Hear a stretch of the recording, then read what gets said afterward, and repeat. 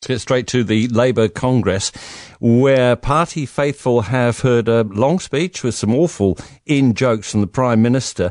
But the serious part of it is that she's mapped out the government's approach to recovering from the COVID lockdown. 5 planks in a 5-point plan.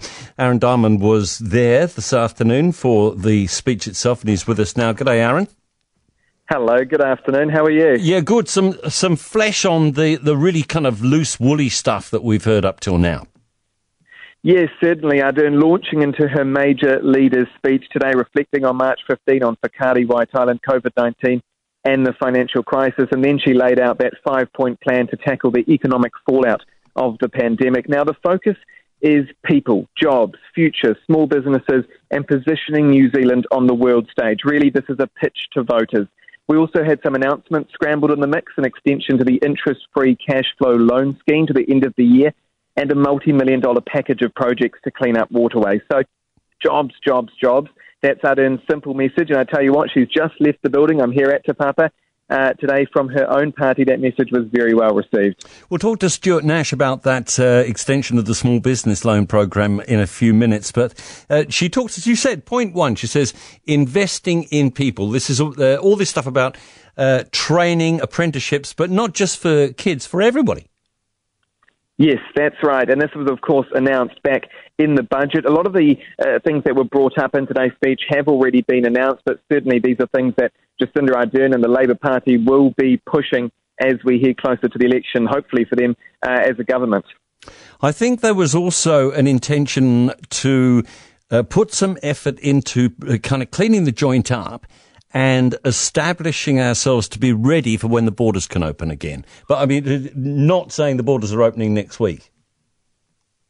Certainly. I mean, we are in this period of transition at the moment. Obviously, New Zealand in a very good place, COVID-19-wise. Other places, Australia, obviously, we saw that spike in Victoria. So Jacinda Ardern keeping pretty tight-lipped in that post-Congress press conference when she talked about opening up the borders. We sort of wait and see at the moment when those borders will indeed open.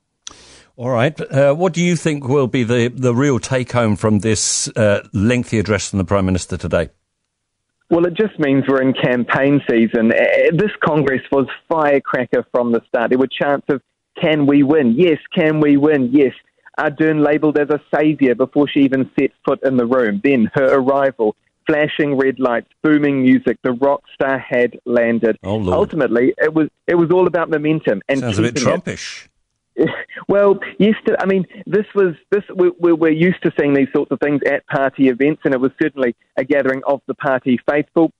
And yesterday, the party unveiled its election slogan, "Let's keep moving." And today, Ardern doubled down on that, telling the crowd we shouldn't put on the brakes when it's time to speed up. So there was glitz and glam, there was energy, there was anticipation, it was all there. But above all, I think the take-home is there was confidence. This is a party that believes it can win all out. These party faithful believe in the Labour Party, and it wants to govern alone. And as Ardern walked out to Shapeshifters smash hit stars for the Labour Party, they'll certainly be hoping it'll be written in the stars come September 19. Right, OK, we'll have to look that one up just to refamiliarise ourselves with it. Thanks so much.